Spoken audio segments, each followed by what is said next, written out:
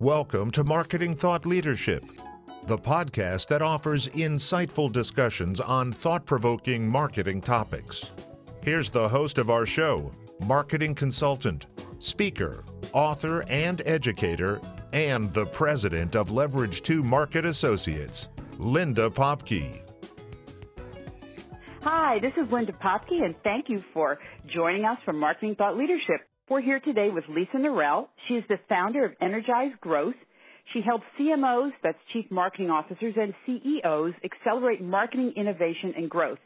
Top organizations such as Adobe, LinkedIn Learning, Google, AARP, and Hilton hired Lisa to formulate new strategies and launch breakthrough marketing ideas. She also leads several private CMO peer communities, including the Marketing Leaders of D.C., as in Washington, D.C., and the Marketing Leaders of Atlanta. A frequent keynote speaker, she's the award-winning author of the Mindful Marketer, How to Stay Present and Profitable in a Data-Driven World, and Energize Growth Now, the marketing guide to a wealthy company. So welcome, Lisa. Hey, Linda, it's great to be here today. So tell us, first of all, and I'm intrigued when it's the Marketing Leaders of D.C., and I feel like it's the Real Housewives of Atlanta. What are your peer communities about, the marketing leaders? What is special about bringing together marketing leaders? Thankfully, we do not have the drama that the Real Housewives are facing. Yes. Definitely not as amplified as they are, and it normally doesn't involve glasses of wine. So that's usually a good thing. But about 6 years ago, in speaking with a number of CMOs in the Washington, D.C. area, several of them said to me, with the role of the marketer changing so rapidly, we feel very isolated. It's hard to keep up with the rapid changes and the additional pressures that we're facing to become marketing technologists and sales generation machines. So they said, what could you do to help us eliminate that sense of overwhelm and isolation? And so that's when we launched our CMO group. And our groups now are also in Atlanta, and we have an annual CMO conference that's open to marketing leaders from across America. So we've been able to really nurture and cultivate a group that's tailored to the way they like to collaborate and learn. That's fantastic. And so that brings me to the point. You have this book called The Mindful Marketer. So tell me what it means to be a mindful marketer. So I think of mindful meditation, but I don't think we're going to meditate as marketers. You must have another idea in mind for the word mindful. We define mindfulness as non-judgmental present moment awareness. And as I've learned from some of the nation's top marketing leaders, you cannot really make the leap from order taker to innovator unless you do dedicate time to some healthy, reflective habits. So a lot of our marketing leaders do have those habits, and they exhibit those habits to their teams and to their board. The ones who are constantly overwhelmed or are really just too comfortable living in managing the day-to-day inbox or solving yesterday's chronic problems tend to struggle the most. So my book, The Mindful Marketer, is a collection of example stories and planning tools that have allowed me as well as my clients, my best clients, to thrive in this time of uncertainty and ambiguity. So that's what we have found. I have, after many years of staying in the closet about my being a mindfulness practitioner, I've been able to find a way to share some of these tools and approaches with my clients across the board.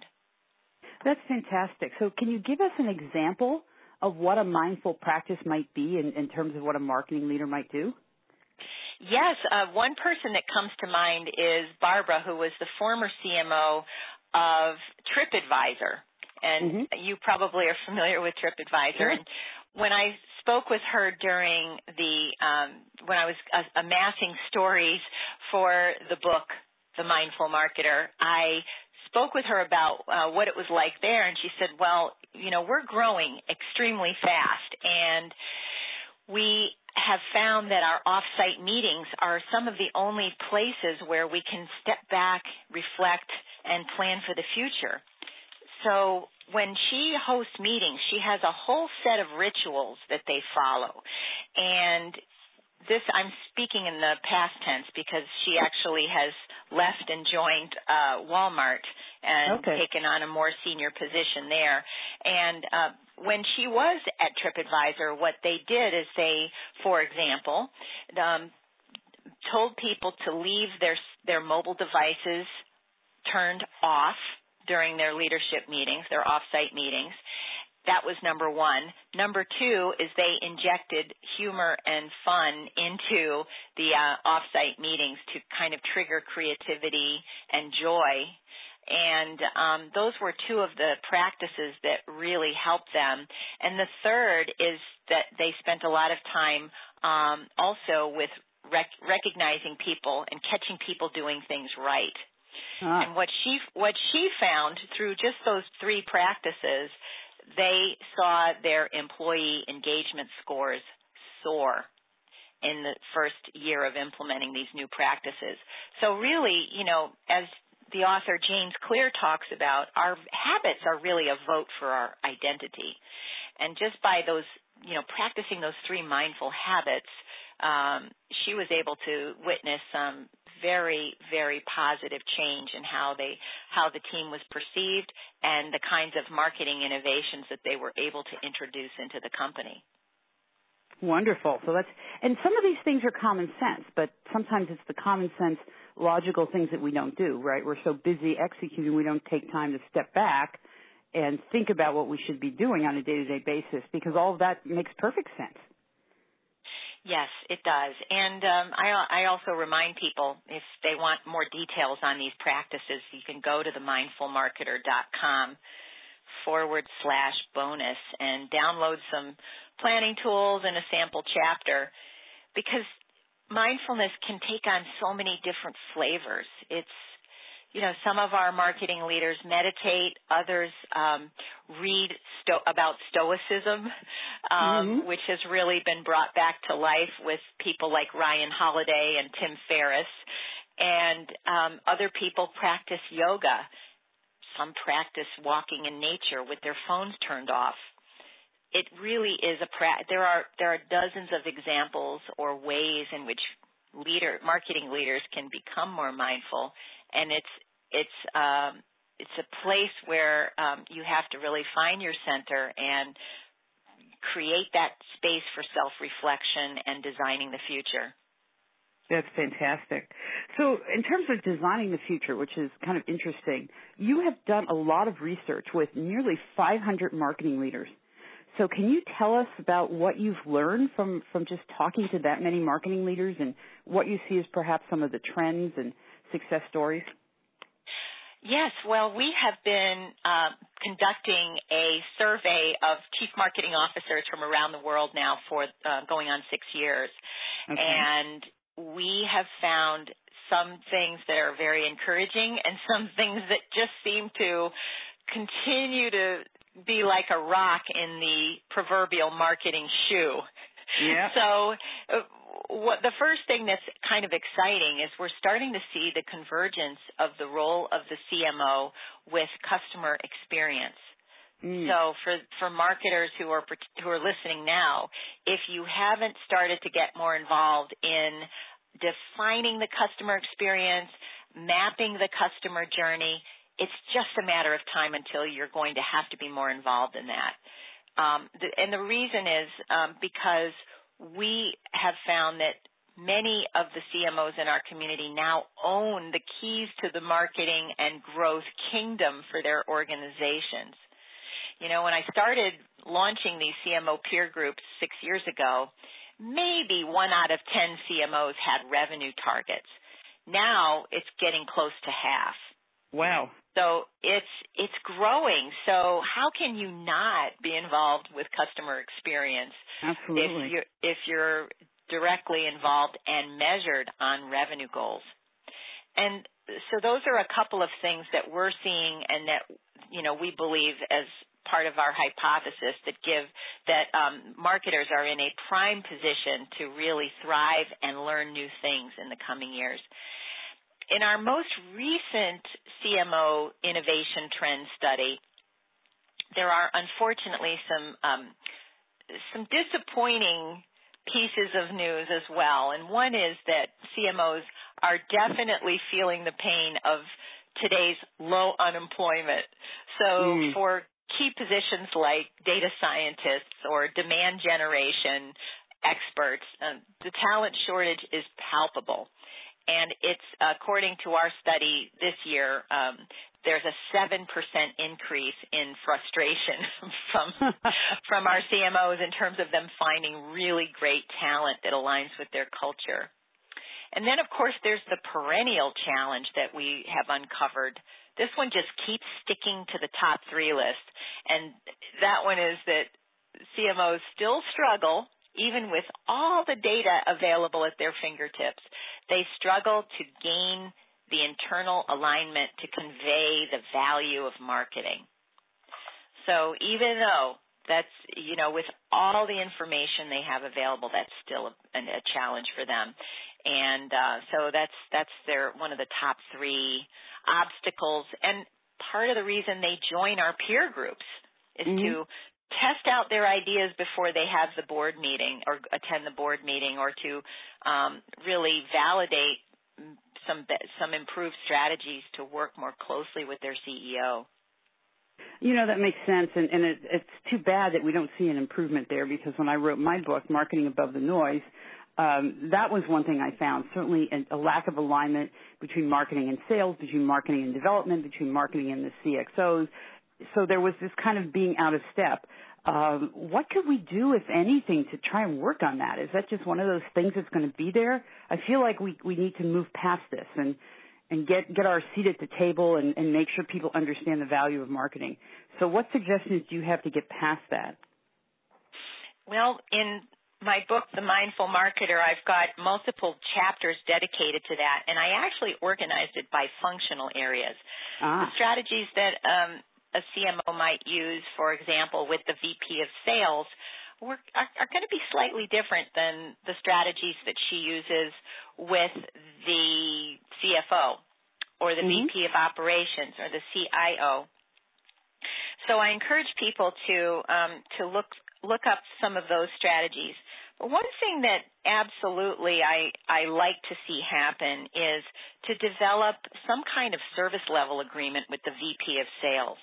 So if you're a company that is, if you are a marketing leader who has revenue targets, or you're being given, you're highly incentivized to work closely with sales, take some serious note at the kinds of SLAs that you might be an SLA that you might be able to put in place, so that everybody understands who's responsible for greenfield leads, who's responsible for upsell or, selling to existing customers, or who's responsible for expanding into new markets and new areas.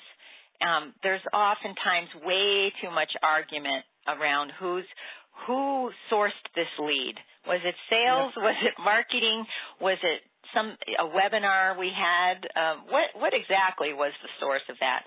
So overcoming some of those unnecessary drama moments is great. And one executive who I really admire, who's mastered this ability, is now president of a division of Blackbaud, which is a technology company out of Charleston, South Carolina. So if you ever get a chance to read about Tim Hill, he's one of the early pioneers in seeing the value of these service level agreements. That's fantastic. And I've talked about there's kind of a sibling rivalry, particularly between marketing and sales. We're kind of in each other's throats, but then we'll defend our sibling against an outsider, right? But you still have those, you beat up your younger brother or sister or whatever and say, I'm in charge. So if we can have that kind of service level agreement, we can get past some of that and work more effectively to be on the same team. So definitely good advice there. So tell me, we talked a little bit about your marketing groups and marketing leaders. What kind of ahas do you get from working with those people, and perhaps what kind of things did they learn that they maybe weren't expecting when they're in a group of their peers. It's a very safe environment. They can be open. They can be vulnerable. Yes, what I love most, what gives me such joy about building and cultivating these communities is this model, which I coined from the former co-founder of Visa International, Dee Hock, which is this chaotic model where each of our gatherings is somewhat chaotic and somewhat orderly. So we have a core set of values that guide the group, and then at any given meeting, we allow time on the agenda for things to organically occur. Because the night before, there's a good chance that someone in the group might have fired their agency, or there's a good chance that the CEO called them into a surprise meeting they didn't expect, and they have to get ready. So allowing for that chaos is really important because we're essentially modeling what they have to be prepared to do on a day-to-day basis. So there's that part that's kind of fun, and it keeps me challenged and keeps them challenged. The other part is what happens in between my working with them as an advisor and what happens in between the meetings. We've had one of our members, CEOs, essentially decided on a whim to completely reorganize the marketing a team and let this CMO go after the CMO had been there for 7 years and had some tremendous results in terms of revenue growth and brand repute. So there was just this sudden change, and our group galvanized around this CMO and helped that person generate 3 or 4 really great interviews with private equity firms and CEOs within their network. So it really boosted their confidence and gave them a sense of excitement around what was next for them. So those are just examples, Linda, of the types of results and activities that prove over and over that we cannot go this alone. We need to surround ourselves with like-minded people who are there to be helpful and supportive through the busy times and the less busy times. Absolutely, and I think it's fantastic that you've put this together and had such great success. Any chance you're going to be expanding this beyond the East Coast, besides D.C. and Atlanta? One of the things people can do is if they're interested in putting their toe in the water and learning about our group is they can always attend our annual conference, and they can learn more at CMOclick.com. It's CMOCLIC.com. So there's always a chance for people from any corner of the world to join us at our conference each year. And then I'm currently looking at ways to expand it into new cities and to leverage what we've built. And I think the best way to do that is probably by teaming up with I'll call it a guerrilla, an organization that is global in scope that doesn't really have these kinds of forums to build a competitive antidote and an intimate setting for CMOs to innovate. So I'm actually currently looking for that kind of alliance for the coming years. Fantastic. So we've been talking with Lisa Nirell. She's the founder of Energize Growth. She runs Marketing Leaders of D.C. and Marketing Leaders of Atlanta and the CMO Click Annual Conference. And she's the author of The Mindful Marketer, How to Stay Present and Profitable in a Data-Driven World. Lisa, can you give us one last tip if I'm a marketer and I want to start to be more mindful and start to really move forward? What's the first thing you would tell me to do? Well, the first thing I would encourage people to do is to ask yourself, what's next in my career? How can I really find even more joy and excitement in the work that I'm doing? And, you know, you might be a high-performing CMO or marketing leader and be doing well. So, you know, where's that 1% improvement? How can I put the time aside to explore that? So that would be the first thing is, you know, look forward and see what's next and know that you're the captain of your own career ship. So this is a great opportunity to be asking those questions and be in the inquiry. And then the second thing is to consider a practice of self-reflection and mindfulness that works for you, because every person needs to find that path. Now, I know for you, you are a brilliant pianist, and I can imagine that is a form of self-reflection and diffused thinking that allows you to have created such a successful business over the past 15 years. Well, thank you. But yes, that's where I go. That's my time to myself, me and the piano and me and the 88 keys. So absolutely. And for other people, I know people who go out and run. I know people who cook. I know someone who just will cook and bake. So there are various different ways that we can all do this. But I think you're right. We need to get away, particularly with all the chaos and polarization in the world. We need to get away from all that and come back to our center. So absolutely. Thank you, Lisa. It's been a pleasure having you here. Thank you so much, Linda. It's always good to connect with you. Okay. Thank you very much. And until next time, this is Linda Popky from Marketing Thought Leadership. We hope you enjoyed this edition of Marketing Thought Leadership, brought to you by Leverage 2 Market Associates. If you'd like to find out how powerful marketing results can transform your organization, contact us at www.leverage2market.com.